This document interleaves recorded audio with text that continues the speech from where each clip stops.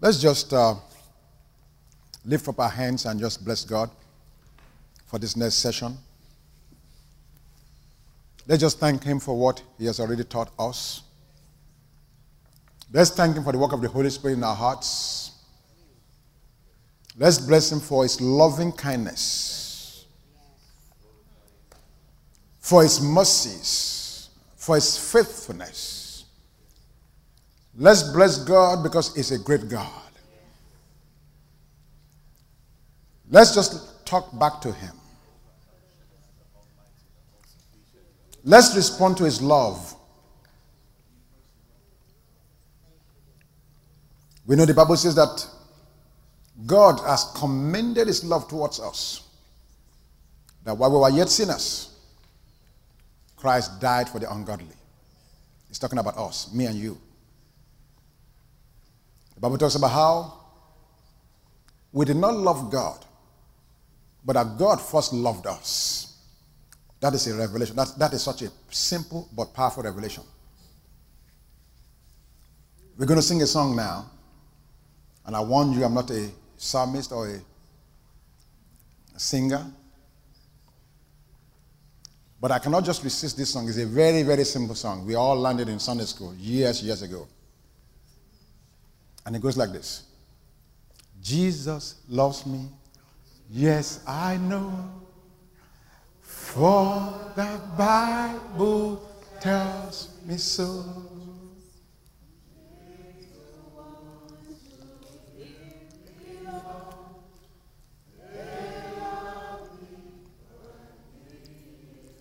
Again. Yes, Jesus loves me. Do you really believe that? Yes, Jesus loves me. Yes, Jesus loves me. For the Bible tells me so. Think about that. That song should take on a new meaning. It's not just words that's written by some person who is clever to write the song, but it is true. And whatever we do as we move forward in this next teaching, we need to acknowledge this God's love. And so, Father, we just lift up our hands this afternoon. We acknowledge this, your love that surpasses knowledge. When we look at ourselves, our shortcomings, our failures, our inadequacies, and all of the ways where we miss it, annoy you, and just blow it completely. When we look at it, we wonder, how can you love us? But Father God, we come to acknowledge your love for us is not because of what we do. It's not because of our strength. It's not because of our good looks. It's not because of our performance. It's not because of our efforts. It's not because of anything that we can do. But God, this is because you've made a decision. And you will not change on it. You say you've loved us with an everlasting love. We embrace that this afternoon. You say we are the delight of your heart. We embrace that this afternoon. You say we are the apple of your eyes. We embrace that this afternoon. You said we're a chosen generation, a holy nation. You said we are a special treasure of people. You've called us out of darkness and translated us into the kingdom of a dear Son. And so, Father, we say thank you. If we had 1,000 tongues, we cannot thank you enough for what you have done, what you are doing, what you are about to do. We embrace you. We bless you. We praise you. We magnify you. Thank you for loving us when we were unlovable. Thank you for loving us when we were unappealing. Thank you, Father. We bless you. We praise you, Lord. We magnify you. In Jesus' name. Amen. And amen. Praise God. All right. I know you guys have so many questions, but let me just move on here.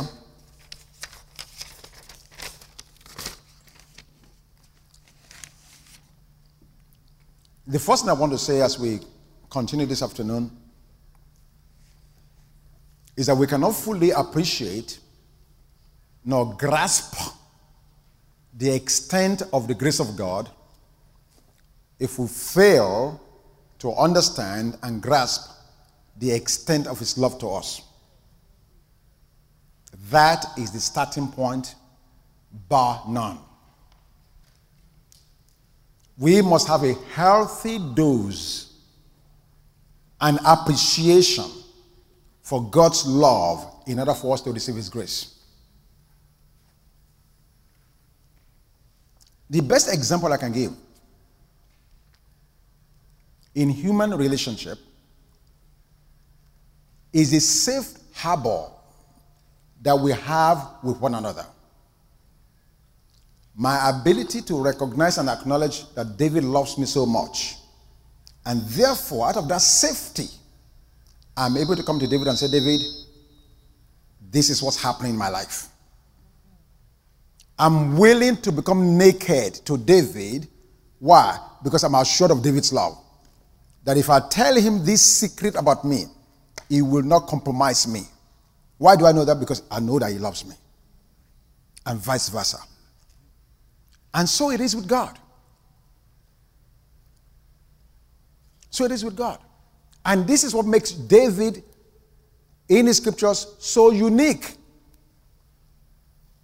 With all of his shortcomings, all of his failures, all of the sins that David committed,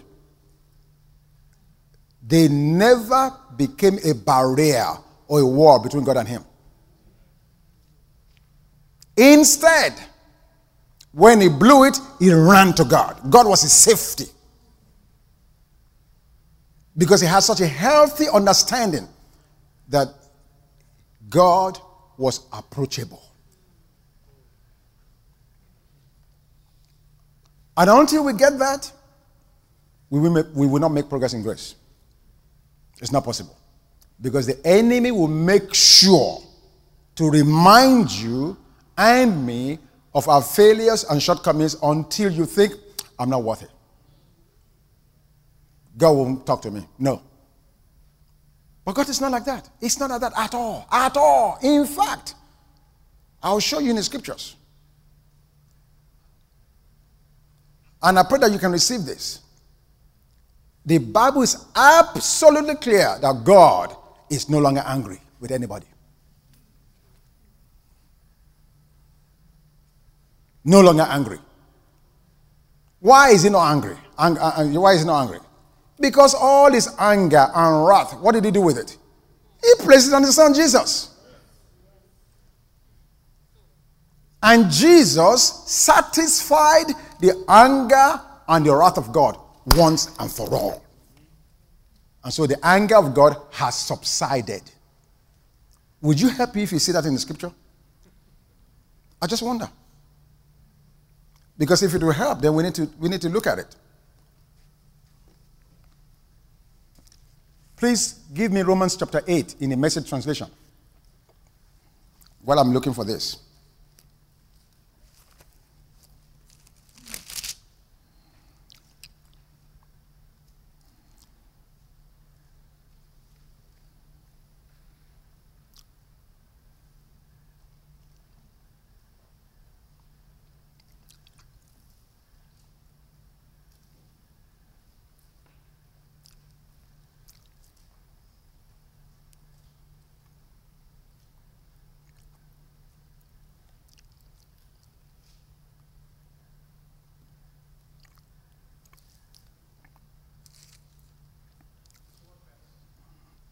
(31).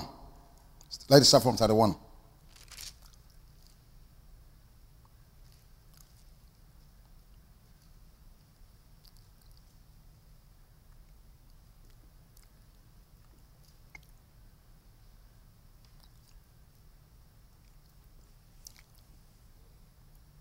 Amen. I'm trying to find another scripture while I'm going to Romans chapter 8.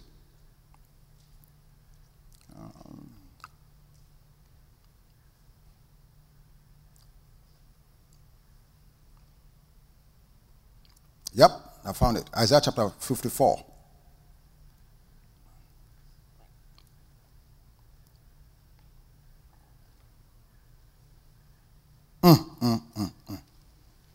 Now, why can I read Isaiah 54 in the Old Testament to support a New Testament truth? Why?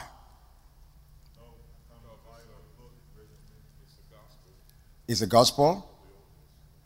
What else? What do you say? Correct. Both of them are right. But there's another fact. Isaiah 54 is after Isaiah 53. What happened in Isaiah 53? Who has believed our report? To whom has the arm of the Lord been revealed? On and on and on. Verse 4. Surely he has borne our griefs and carried our sorrows. Yet we esteem him stricken, smitten by God, and afflicted. For he was wounded for our transgressions. He was bruised for our iniquities. On and on and on. What is that talking about? Isaiah 53, what I just read. Jesus' crucifixion. Crucifixion. Crucifixion marks the beginning of the new era. So now when I open to Isaiah 54, what is that? Post-resurrection. That's important you understand that. Do you get it? Post-resurrection. Now what did he say after resurrection? All right. Isaiah 54. Let's start from verse 7. For a mere moment I have forsaken you. But with great mercies I will gather you. Hallelujah. With a little wrath I hid my face from you for a moment. But with everlasting what?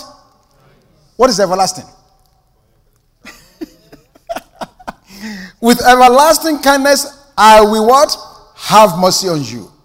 Who said it? Banga Kimola? No. Says the Lord your Redeemer. Verse 9.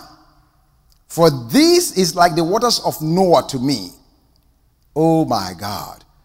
For as I have sworn that the waters of Noah will no longer cover the earth, so have I sworn that what? I will not be angry with you nor rebuke you. Am I talking to believers in this house? Okay. Verse 10. Listen at this. Look at what God is saying. For the mountains shall depart and the hills be removed, but my kindness shall not depart from you, nor shall my covenant of peace be removed, says the Lord who has mercy on you. Post-resurrection. This is God's disposition to you and me after the resurrection. Amen? Now, I was saying to us that it is very, very important that we be properly established in love before we can really receive what God is saying to you and I. And we're going to jump back into it in a minute, but I just want to take the time to properly establish this love issue. We had quite a dialogue during lunch. And so many of us were saying so many things. And it is just so obvious to me that if we don't resolve that issue, we will always have a stumbling block in our moving forward in God in grace. First of all, the way you and I define love is miles, not even miles, gulfs apart from the way God defines it. My definition of love distorts God's definition. Absolute distortion.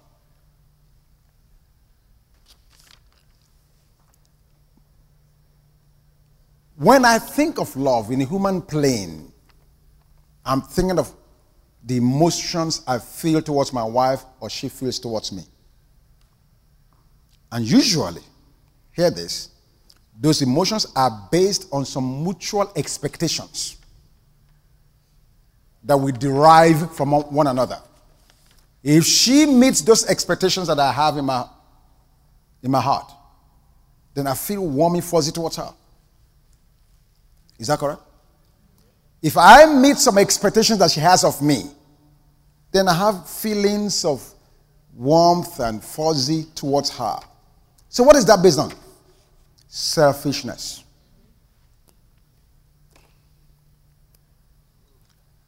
That kind of love is based on what I can get and what she can get. So that's what we bring. So when we see God, we are looking at him from the perspective of what do we give God and what does God give us. For the most part. For the most part. But there's nothing that can be further from the truth than that kind of definition of love. 5 key ingredients in love that will help us put this in perspective. 5 key things. God's kind of love. The reason God can love the world, John 3:16, God so loved the world, he gave his only begotten son. Where's Dorcas? Bishop? Okay.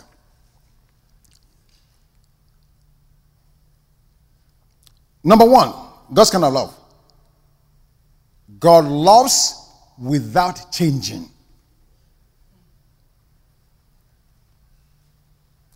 Without changing. Nothing that you and I can do can change God's love for us. And may I add to that, you can't increase it nor decrease it. His love does not change. It's constant, consistent. That's number 1. Number 2. Now, you can easily see right here that the fact that God's love does not change, you compare that with my love and your love. It depends on how I feel. It depends on how you delivered. If you delivered based on my expectations, I love you. If you didn't deliver, I love you a little less. But God's love is unchanging. And I'm going to show you scriptures for that in a minute. Let me just give you all these 5 points, and then we're going to go to the scriptures. Number 2, God's love gives without demanding or expecting repayment. God's love gives without demanding or expecting a repayment. This is how God's love is so different from the love that you and I are used to. Number 3, God's love is so great, it can be given to the unlovable and to the unappealing. You saw how God loved the Samaritan woman.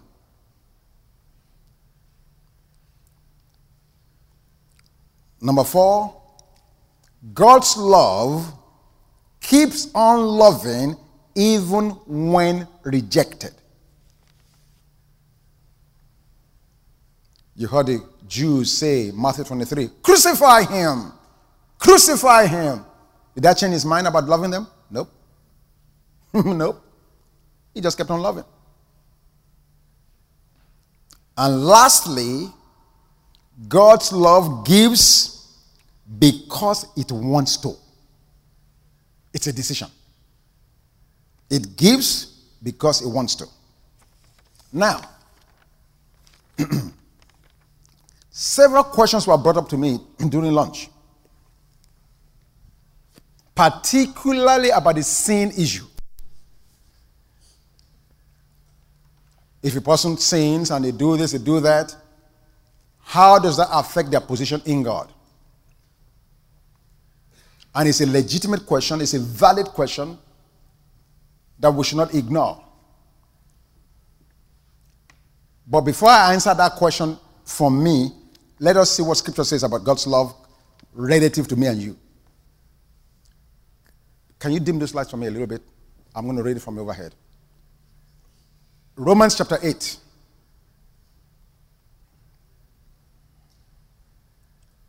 I can see it. Can everybody see? This is the Message translation. Verse 31. So, what do you think? With God on our side like this, how can we lose? Next. If God didn't hesitate to put everything on the line for us, embracing our condition and exposing himself to the worst by sending his own son, is there anything else he wouldn't gladly and freely do for us? And who will dare tangle with God by messing with one of God's chosen? Who will dare even to point a finger? The one who died for us, who was raised to life for us, is in the presence of God at this very moment, sticking up for us. Do you think anyone is going to be able to drive a wedge between us and Christ's love for us? Now, this is the question. This is the critical question. Is anyone or is anything going to be able to drive a wedge between us and God's love? There is no way. Now, notice I didn't write this thing. I'm reading the Bible for you. There is no way. Not trouble, not hard times, not hatred, not hunger, not homelessness, not bullying threats, not backstabbing. Oh, not even the worst sins listed in Scripture.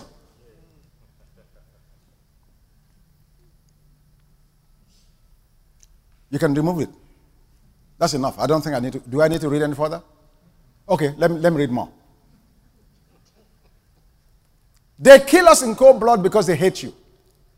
We are sitting dogs, they pick us up one by one. Read on. None of this phases us. Why? Because Jesus loves us. I am absolutely convinced that nothing living or dead, angelic, demonic, today or tomorrow, high or low, thinkable or unthinkable, absolutely nothing can get between us and God's love because of the way that Jesus, our Master, has embraced us. That's enough. That's enough. Turn the lights back on. Now, I'm emphasizing it because I'm telling you, if you don't settle the love issue, you have difficulty in embracing God, the grace issue. This is what the writer of Romans is saying. God's love for me and you is absolutely, completely secured. Well, Pastor, are you saying that everybody will go to heaven? No, I didn't say that. I already addressed that earlier. But something else that we need to make absolutely clear. What stopped me way back in those days, and what's stopping many of us right now in being able to understand and embrace this message, is the sin issue. And that's why the writer says, not even the sins in the scriptures listed can separate you from the love of God. Now, I didn't say that. It is written. I just showed it to you guys. Did I write it? Why can he say that with authority? He can say that with authority because the sin issue, God has totally, completely taken care of. Totally, completely taking care of the sin issue. It's done. Wow. I don't know if it's the lunch, if you ate too much carbohydrates. I don't know what you guys ate, man. If you swallowed some stones or something, I don't know. But you guys are looking at me like, man, I want to take a nap.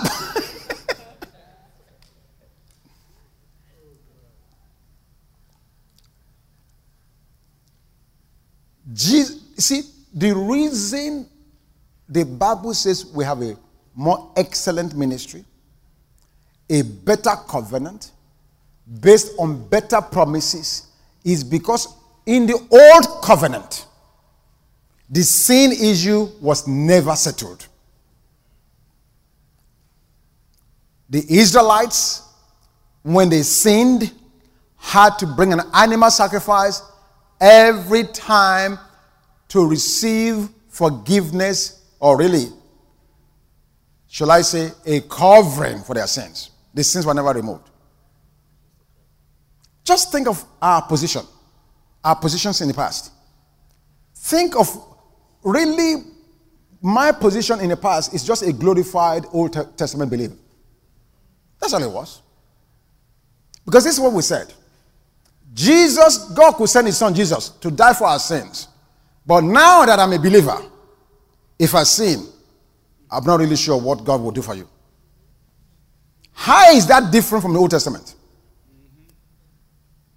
Because in the Old Testament, every sin had to have just sacrifice to take care of it. But the Bible is telling me and you today that Jesus has established for us a far more superior covenant. How is it superior? Based on better promises. How is it better? An excellent ministry. How is it excellent? Because if I have to go back and do what the Old Testament saints did, then there's no difference. There is no difference. Please, let's break it down. Let me just take a pause. I want to make sure we understand that. What is the difference between the Old Testament saints and the belief system we have all this while if every time I sin now, I have to offer another sacrifice? How am I different from the Old Testament? Somebody explain it to me, please. No, I mean really, because this is a summit.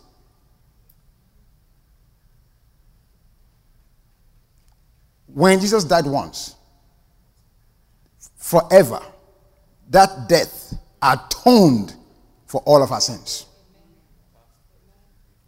The one you did before, the one you're doing today, and the one you've not even done, that you do 2 years from now. Take it. If you don't believe that, I am telling you, you are not born again. I'm escalating the stakes. No, it's the truth. And I'm going to show you in a minute. I'm going to go to the scriptures. Because what's the essence of him going to the cross? If I'm saying he just went, and every time I commit a sin, I need to send him again. Why did Moses not enter the promised land? Because he struck the rock twice, rather than once. The first time he struck it represented Jesus being smitten on the cross. The second time they needed the same water. God said, don't strike it this time, speak to it. Speak to it now. You struck it once. That once represented him being crucified. Now, after that crucifixion, you don't strike him again. If you want anything, you speak it. Rather than speaking it, he struck it. And God said, no, you are disqualified. That is what we are saying to people when we constantly put them back under the law. Whoo! I'm having fun in my sanctified soul because I know in whom I have believed and I know in what I have believed. I know whose I am. Yes. This sin issue forever settled. Say, well, Pastor, what do we say to all these people that are still in sin and doing all these crazy things? Okay. Let's back up a little bit. Because really the issue, what we are struggling with is this notion of eternal security. That is really what we are struggling with. Let me go there. For which sin does a believer lose their salvation? Which sin? Is it when they lied the first time? Or when they lied the 13th time? Or when they lied the 99th time? When did they lose it? Somebody answer that question for me today. When?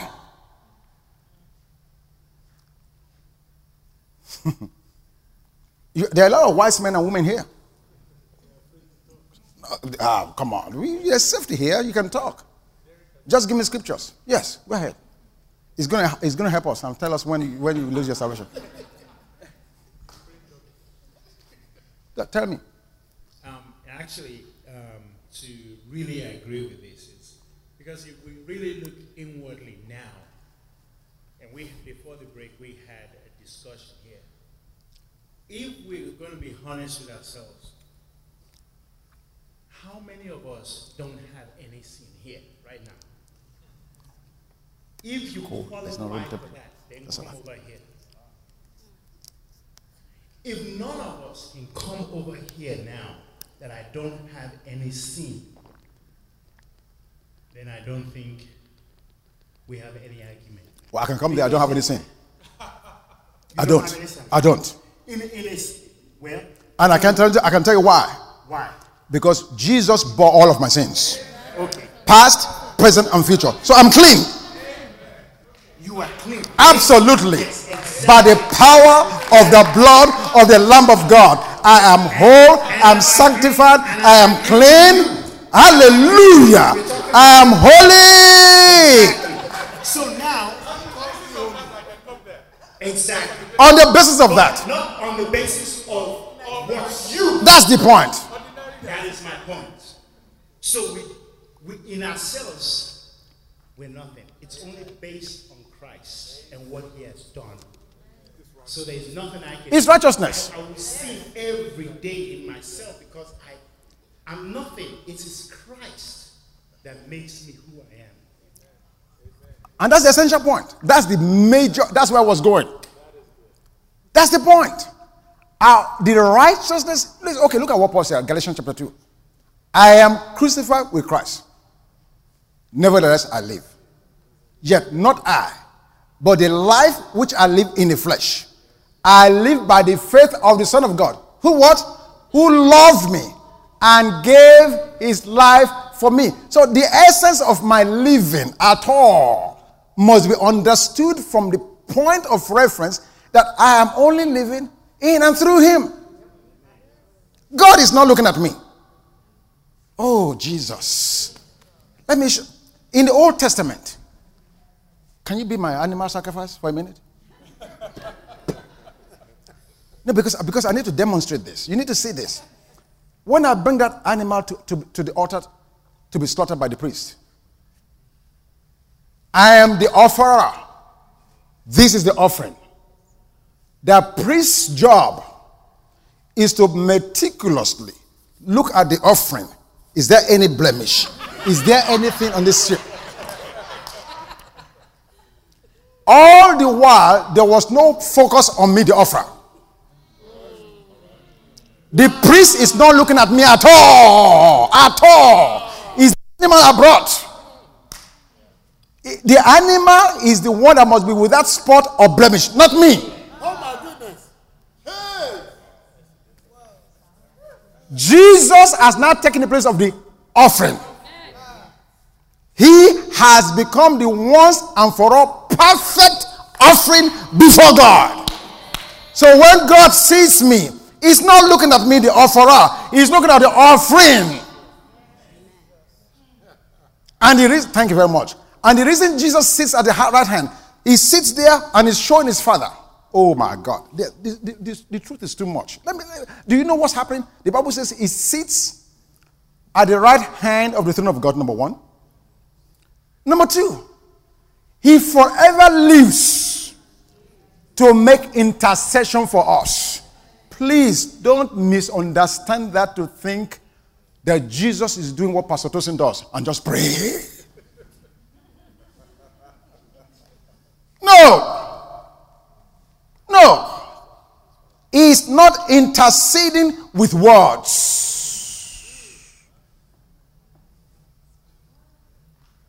In the new heavens and the new earth, when everything becomes new, there is one thing that will not be new. And we saw that in John chapter 20.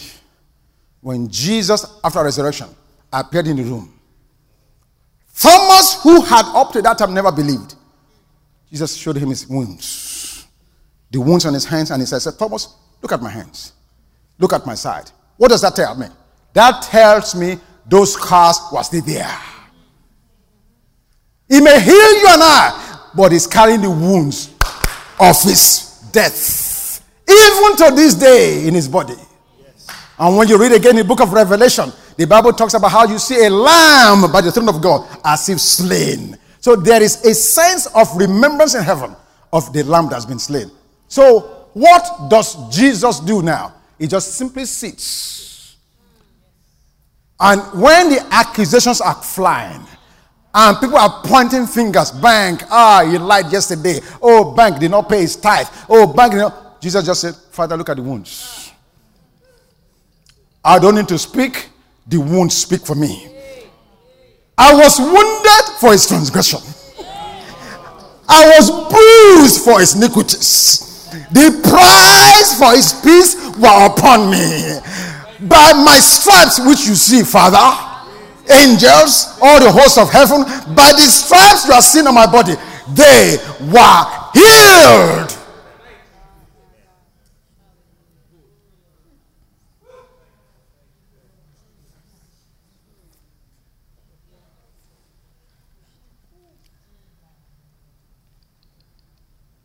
It's a done deal. Now I'm going to address I had a problem with this for a long time. How about all those guys living a riotous lifestyle, careless lifestyle, and just whoremongering around and lying and thieves and all these heinous, ridiculous things people do? How does God deal with that? How should we deal with that? How should we respond to that? Let me address that. And then I'm going to go on to Hebrews and show you this new covenant. What you and I forget. Okay, first of all, let me say this. Sins. Oh, God. Father, help me to help them understand what I'm about to say so they don't misunderstand it.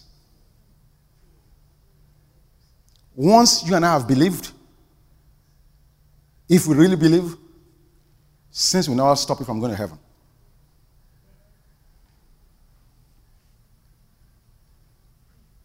I'll show it to you in the Bible in a minute. But there are consequences for sins. Big time. Please say big time. Big time. Because I want you to know, we are not here to give anybody license and occasion to go and sin. Or the people are doing it without license anyway.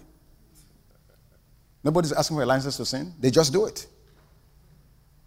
But I want to make it absolutely clear that what we are saying here is not something that gives anyone the liberty or the empowerment or the encouragement to go and sin.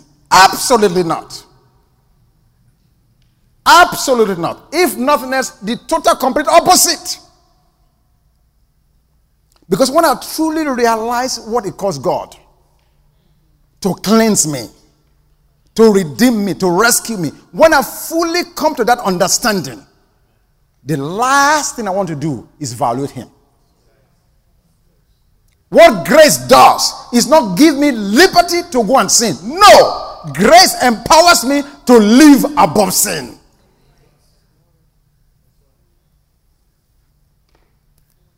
Let's read one scripture. Titus chapter 2. And then I'm going to address the consequences of sin. Because this is very important. People hear this message. First of all, let me say this as well. If this message does not challenge you to say this is too far, then we've not preached it right. If it does not challenge you, say, wow, no, I can't take this. This is too much. This is way out there. It's too far. If you're saying that, then I'm preaching it right. If you have not said that yet, I've not preached it. Titus chapter 2, verse 11. New King James. For the grace of God that brings salvation has appeared what? To all men, teaching us that denying ungodliness and worldly lust, we should have live what? Soberly, righteously, and godly in the present age. This is what grace does. Who told Bank Akimola to leave the club? Grace. Grace. Grace comes to you and speaks to you by revelation. Speaks to your spirit, to your heart, and you know intuitively what to do. Absolutely. This is what grace does. Now, what grace does, the law can never do. Let me make that distinction. The law says, thou shalt not steal. But it gives you no power to not do it. The law just tells you what you can do, what you cannot do. It lacks the power or the ability to help you. The law says the speed limit on Georgia Highway is 55 miles an hour. It does not give you the ability to not do 70. It just waits for you to break the law and it catches you. You just broke the law. That's law. That's law. Grace says, not only not to do it, I'll show you how. Which one would you rather have? It teaches us, avoid these things. Live soberly, righteously, uprightly.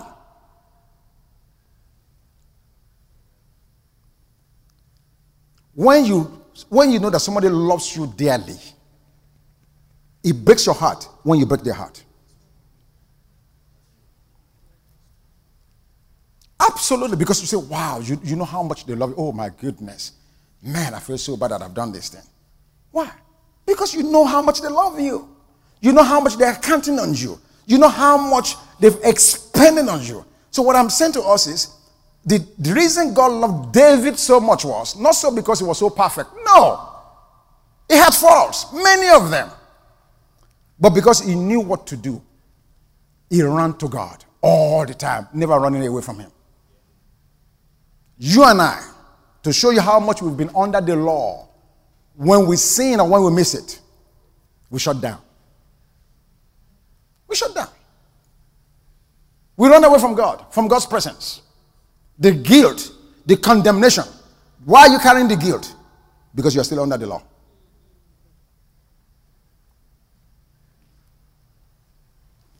Hello? I said sins have serious, heavy duty consequence. The only thing is, it's not what God said that we are saying the consequences of sins are for a believer. For a believer. Remember, I already told you, nobody goes to hell because of their sins. They go because of unbelief, which really is a type of sin at the end of the day. But it's not sins, plural. They are not going to hell because of they're committing adultery or whoremongering or thieving. No, they are going because of unbelief. That's the singular sin. You guys are looking at me funny. You want me to go to the scriptures to show you that? Okay. Because I told you already, if I'm not speaking Spanish, don't take it.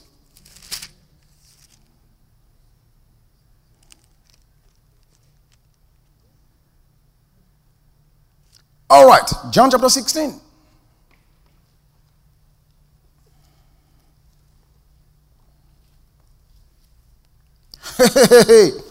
Hallelujah. I'm sorry, I'm just having a... Me and my father just talking. So me and the one that loves me, we're just talking. So I don't know about you guys, man. But I'm in love. I'm insanely in love. Because someone is insanely in love with me. You may not love me, it doesn't matter. But he loves me. And it does not change. And every day I get a revelation of that love for me. It just, I don't know, man. I want to climb up the wall. I want to do something. Anyway. John 16. Look at what it says.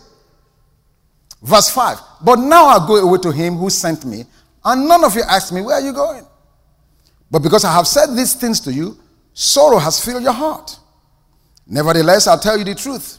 It is to your advantage that I go away, for if I do not go away, the helper will not come to you, but if I depart, I will send him to you. Now pay attention. Verse 8. And when he has come, he will convict the world of what? Is it plural?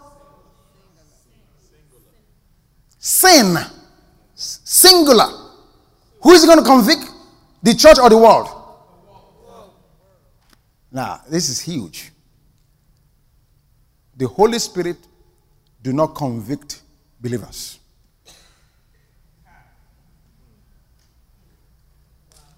That's for another day. But he convicts the world. And when he convicts the world, there is only one thing he's dealing with.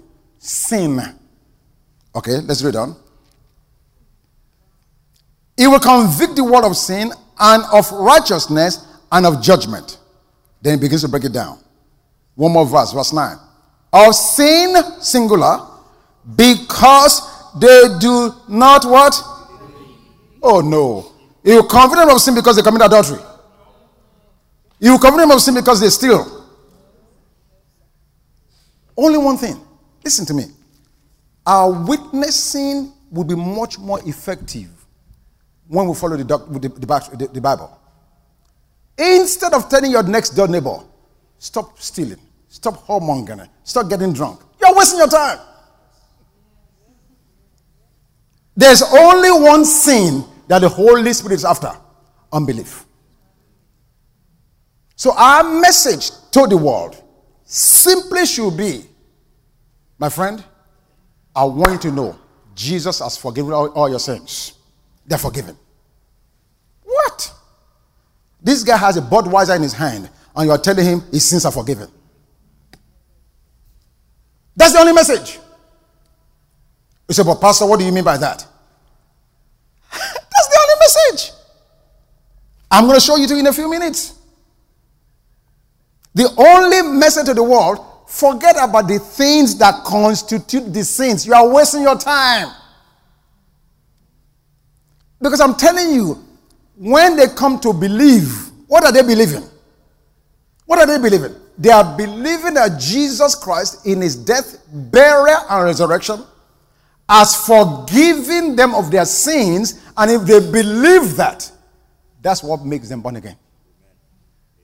So in the believing, the sins are taken care of. Because what they are believing is that Jesus died for their sins, buried for their sins, and rose again from the dead for their victory. But instead of going to them and cataloging, boy, I saw you. Were you not at the racetrack betting on horses? You did horse betting. You swearing like a sailor. I look at you, man. I'm not even sure if you're paying your tithe. You don't look like a person that pays your tithe. You are listing all these sins. For which one are they going to hell for?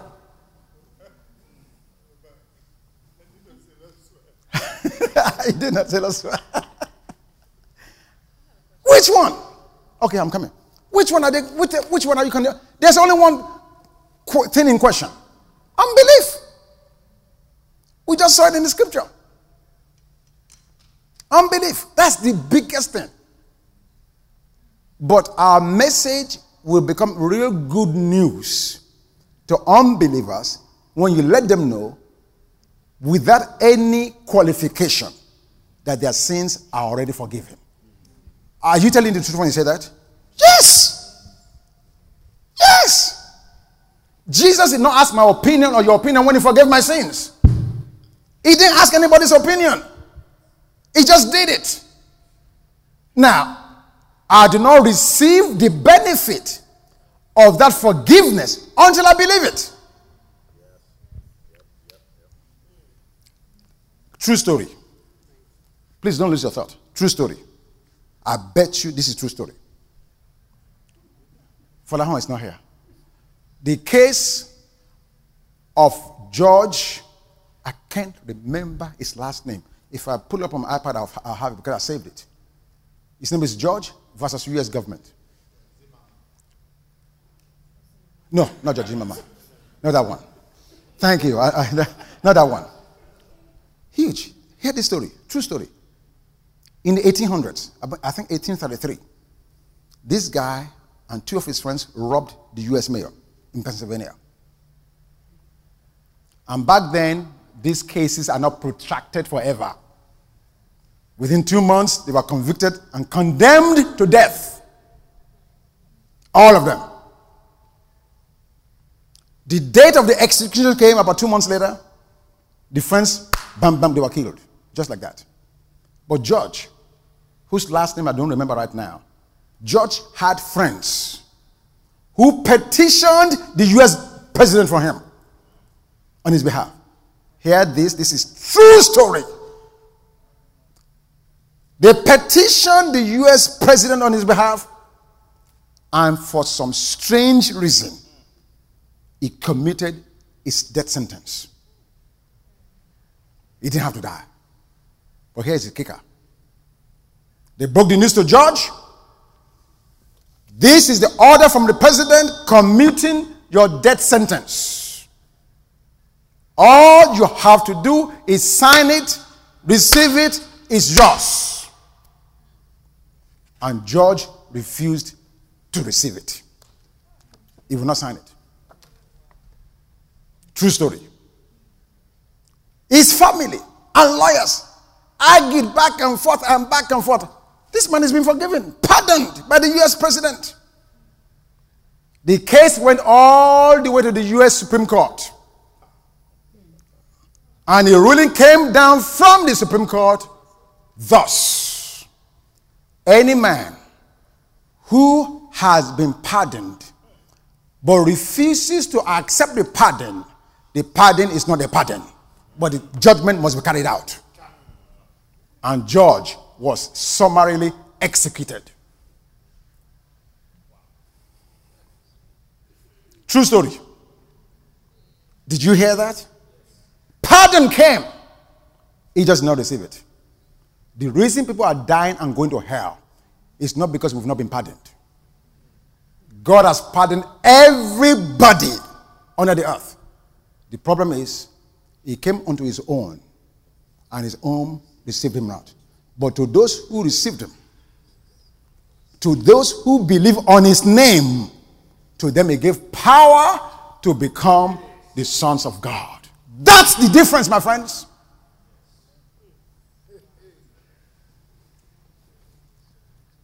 That's the difference.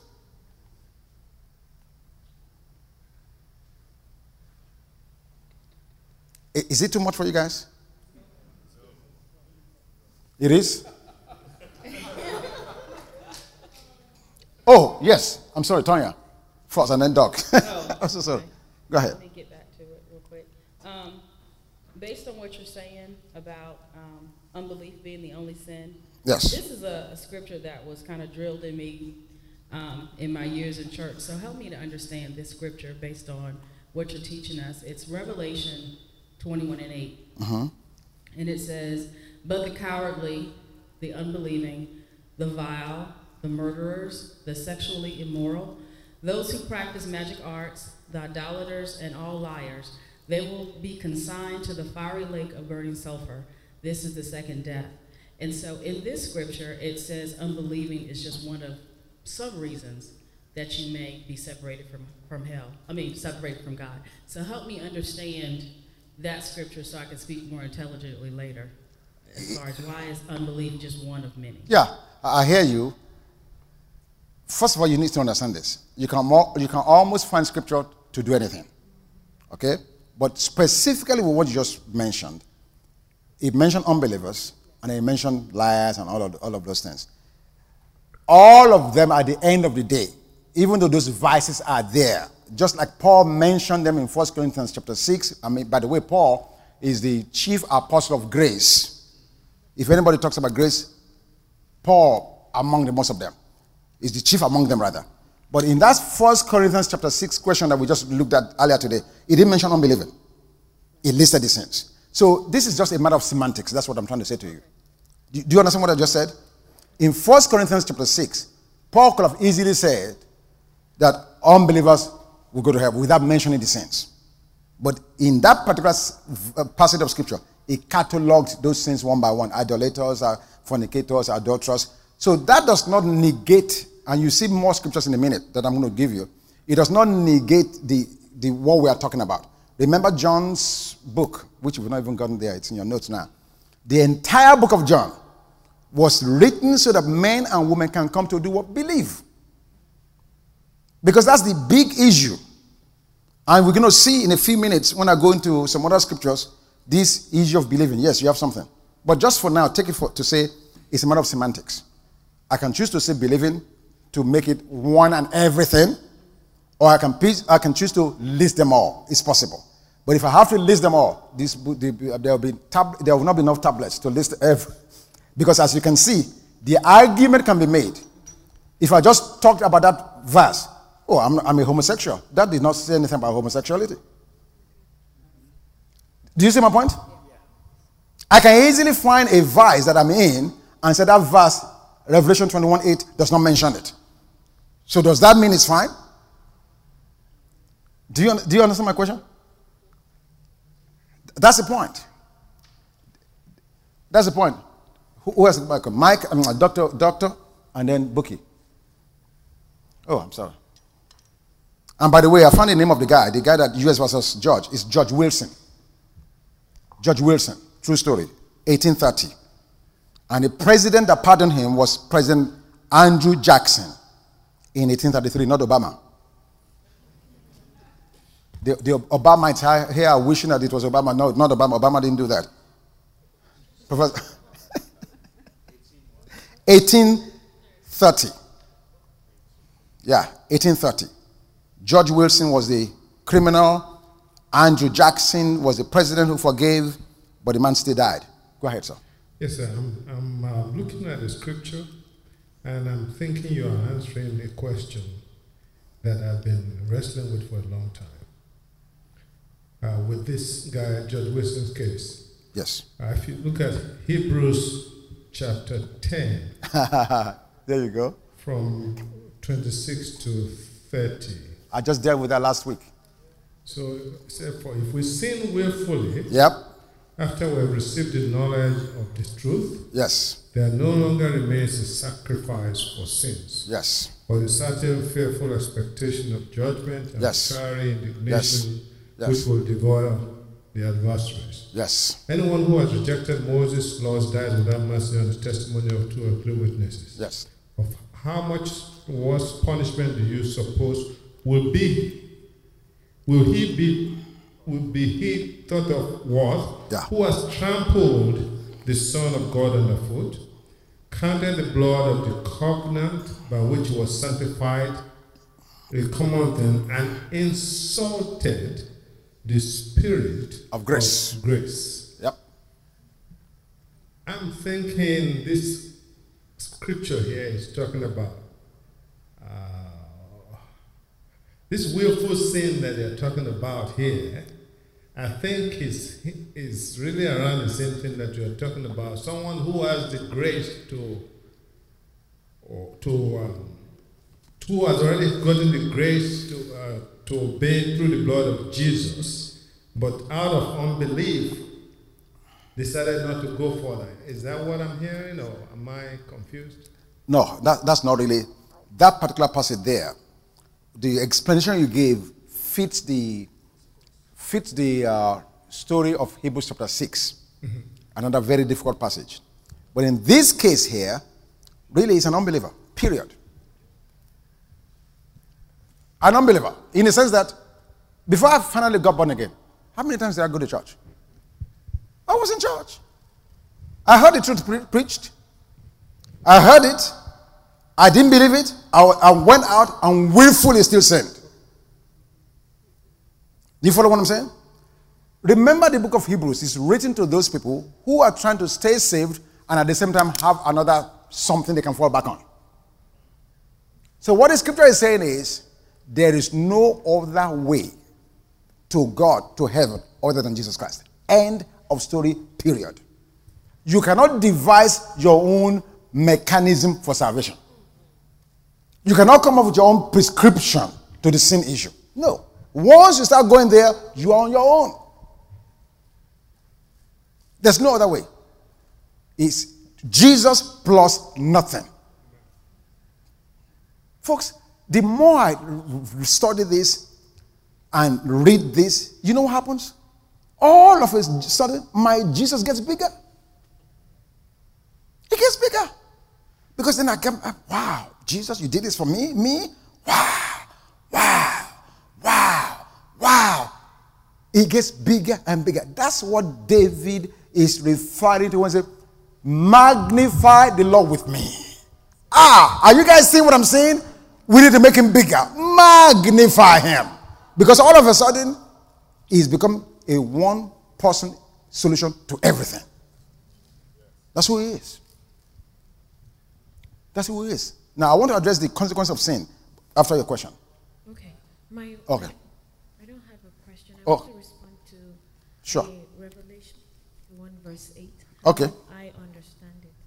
I understand that under the law. So if I try to be literal about it, Old Testament, we have 10 commandments. Thou shalt not lie. If you lie, you are a liar. Under the New Testament, what we are asked under the new covenant with Jesus is, believe that Jesus is the Son of God and he died for your sin. If you do not believe, you are an unbeliever.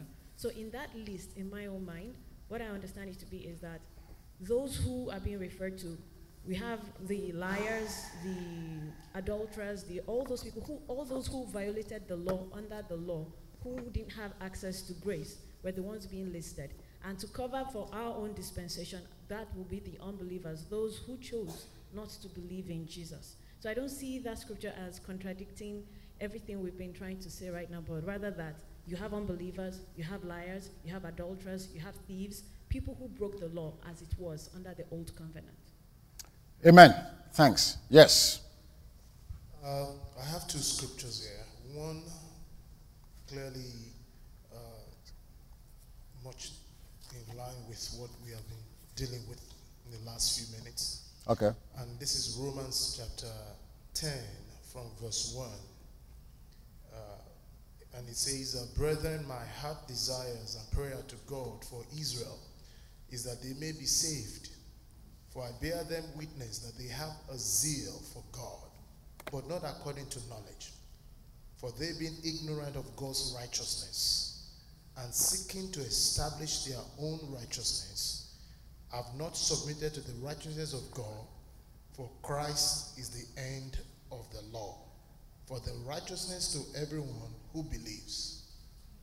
So, now on the same token though, probably slightly different. If you now look at Ephesians 5, okay, knowing fully that Paul is the apostle of grace. Correct. There's a scripture here that is a little bit disturbing. Okay. From verse 5. Okay. It says, for this you know that no fornicator, unclean person, not covetous man, who is an idolater, has any inheritance in the kingdom of Christ and God. Let no one deceive you with empty words, for because of these things, the wrath of God comes upon the sons of disobedience. Okay. Therefore, do not be partakers with them. Okay. What's your question? Everything that they listed, it says they have no inheritance in the kingdom of Christ. Can I finish my next segment? No, seriously. Let me finish my next segment, and then we'll now look at the scriptures. Because it's easier when you have the whole truth versus when we're dealing with portions of truth. But first of all, let me address the issue of the. Let me pull this back. So I'm sitting up for a minute. Oh my goodness. Yeah, I just want to take this out of the way so that. Yeah, thank you for a minute while I'm sitting down. Yeah. First of all, I want to make it absolutely clear that there are consequences for sin. I don't want to leave us here hanging, not even talking about that. So what are the consequences for sin? If a man commits adultery or steals or whatever the sin is, there are consequences that comes to them right now in the here and now in this world. And it is not pleasant. The same David that God said is a man after my heart, who will do all of my will, lived in so much sorrow for the things he did. His house was divided. His children hated one another. He fought wars from dusk to dawn or dawn to dusk. So I want you to understand that. Now, symbolically or typically, he did not lose his salvation. But all of the things he went through, is it worth it? For a cheap thrill? For any man to lay in bed with a woman that's not their wives and have a thrill of a moment and live in pain and agony for years on end? Think about it. So it's not so much God saying you can't come to heaven, but the things you and I have to deal with in spite of the love of God. Why? Because whatsoever a man soweth, that shall he also reap. So I'll go and rob a bank. God, I blew it. The one who you loved has robbed the bank. The moment I say it, talk to God about it, I'm forgiven. Instantly. I'll die and go straight to heaven. Angels will welcome me into their bosom. Does that stop the state of Georgia from persecuting me? Does the state of Georgia understand that God has forgiven me? Absolutely not. They lock me up and throw the keys away. And all of the sharks in the prison have me for meat and breakfast, lunch and dinner.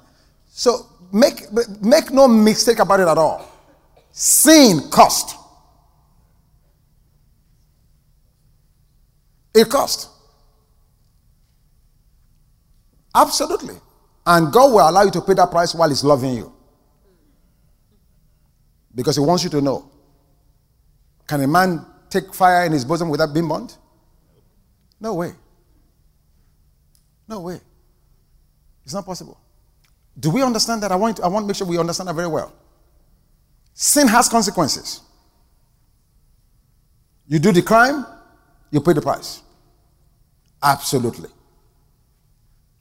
You can't even pray for crop failure. The seed in this ground, and every seed must produce after its own kind. I want that to be absolutely clear. There's no sloppy grace here. Or greasy grace, as they call it. Or sloppy agape. No. You do the sin, you pay for it. Jesus, our bigger brother, may not preclude you from being in heaven, but you pay a serious price. A serious price. You walk through life limping. And that limp, every time you limp, you remember, hey, they broke my leg while I was trying to steal. And there will be no healing for that leg. Amen. Question? Okay. In the case of Christians who suffer, but it's not because of sin, how would they be able to distinguish? Let's take the case of Job, for example. It says it was a righteous man, but he went through a lot of things. How do I distinguish if what I'm going through at a particular time is due to a past sin, or is a righteous or affliction that comes because of God? Yeah. I am not sure if there's any one answer that covers all for that. I think that's where the role of the Holy Spirit comes to play. That's where the role of the Holy Spirit in my life can help me understand, Bank, you are in this because I'm pruning you. This is a pruning season in your life. I want you to be more productive, and therefore I'm pulling back on you some so that I can deal with you so that you can be much more productive when I release you. And then being honest with ourselves based on what God is saying to us. Dr. Nofiok is not here now. He will tell you. When I first met this guy, every time he opened his mouth, he talks about the fellowship of his suffering. He was in a very hard place. And he was not ashamed to say, I'm in this hard place because God is dealing with me and some things in my life. Whereas other Christians will have a crutch and they will blame it on this and that. If we are blaming it on this and that, we will never grow. We won't leave that spot. Because God still desires truth in our inward parts. Amen? Yes. One of the and things so, I think, yeah. In looking at the whole thing about salvation and being saved, I think being Christian, sometimes we get so puffed up with our knowledge, and yet it's so simple. If we look at the cross, right there at the cross is a typical example of what God came to show us. There was a robber on the right and there was a robber on the left. Just like what Pastor Bang said now. One was forgiven because he believed. And there was yet another one on the side who did not believe, and he died and went to hell. Yet they say the punishment was there for the crimes that he died, but he went to heaven. It's right there on the cross for us to see. And I think so many times we make it a little bit more difficult. I strongly believe that it's a matter of belief in the Lord Jesus. And he gave us a typical good example right there at the cross. Amen. Oh, let me help you. Don't stretch yourself. You're welcome.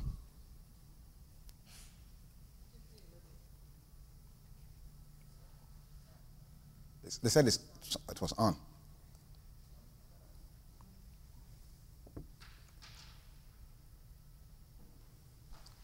Just need a little clarity, Pastor. Sure.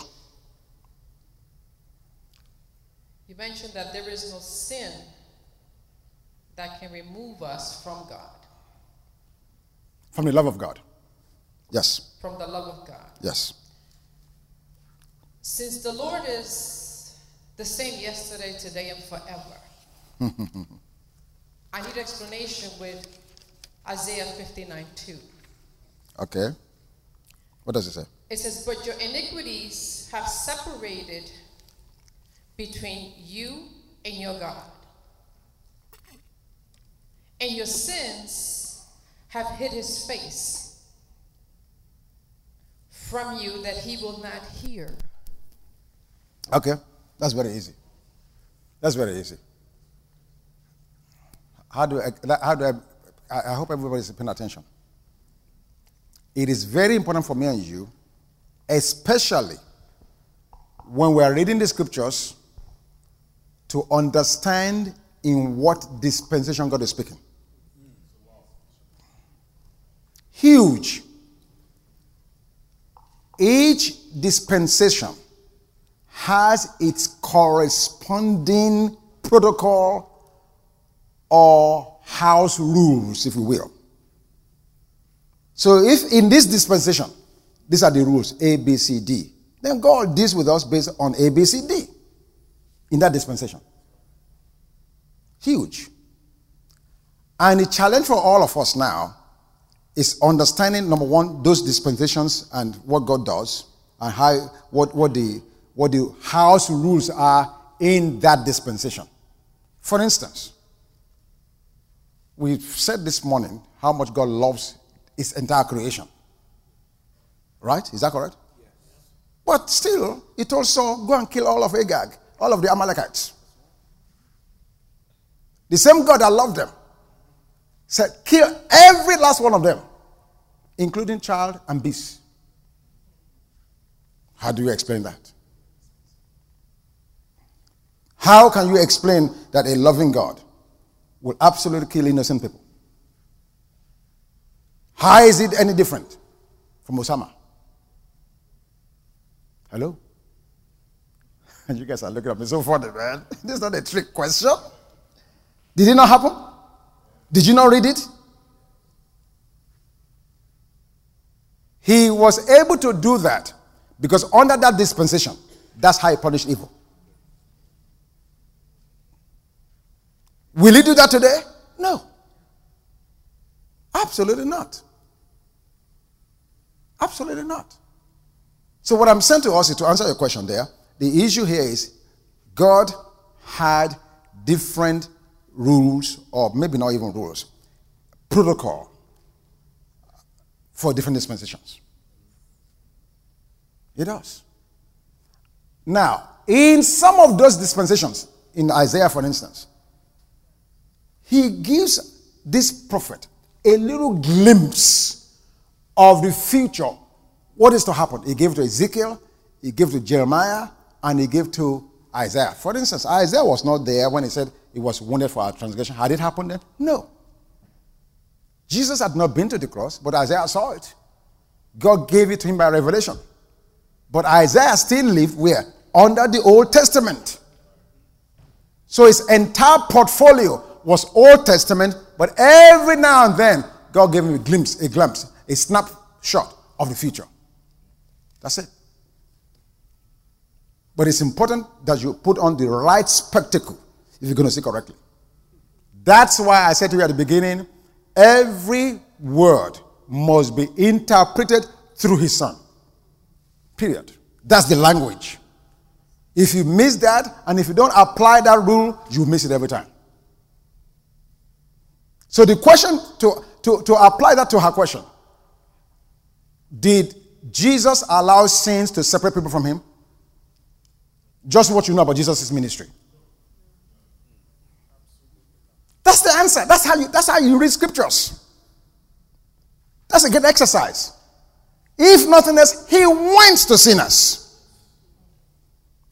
In the Old Testament, under the old economy, priests could not walk near a dead. By the mere fact that they touched a dead person, they became unclean in the old.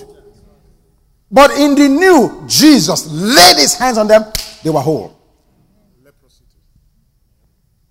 You've got to, certain basic things we must put in place, otherwise we will miss it.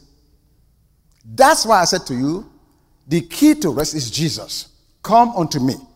And he says, take my yoke upon you. In other words, see what I'm doing. Let me lead you and guide you. It's a learn of me. So when I read anything in Isaiah, if I read anything in Nahum, if I read anything in Haggai, I bring that to Jesus and say, okay, how does Jesus line up with what I'm reading?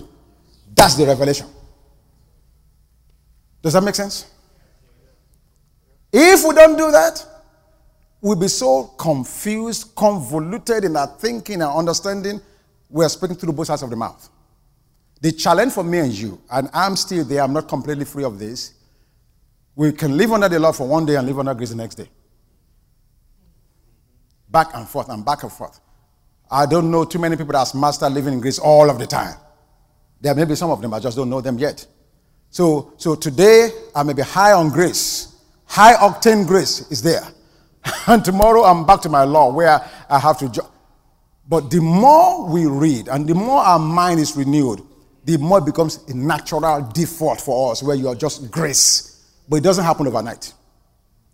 Do you understand my explanation just now about Isaiah 58 and 59? It's important. Everything must now be judged or understood by virtue of Jesus. What did the Bible say? Hebrews chapter 1. In times past, including when? Isaiah's time. I spoke to you through who? Prophets and the Father, including Isaiah. But now, in these last days, forget what Isaiah said. Forget what the fathers have said. I'm speaking to you only through my son. Does that make any sense? So if Isaiah said it and Jesus does not line up with it, I'm discarding Isaiah. Because the same Bible tells me, forget Isaiah, look at the son. Did I make that up?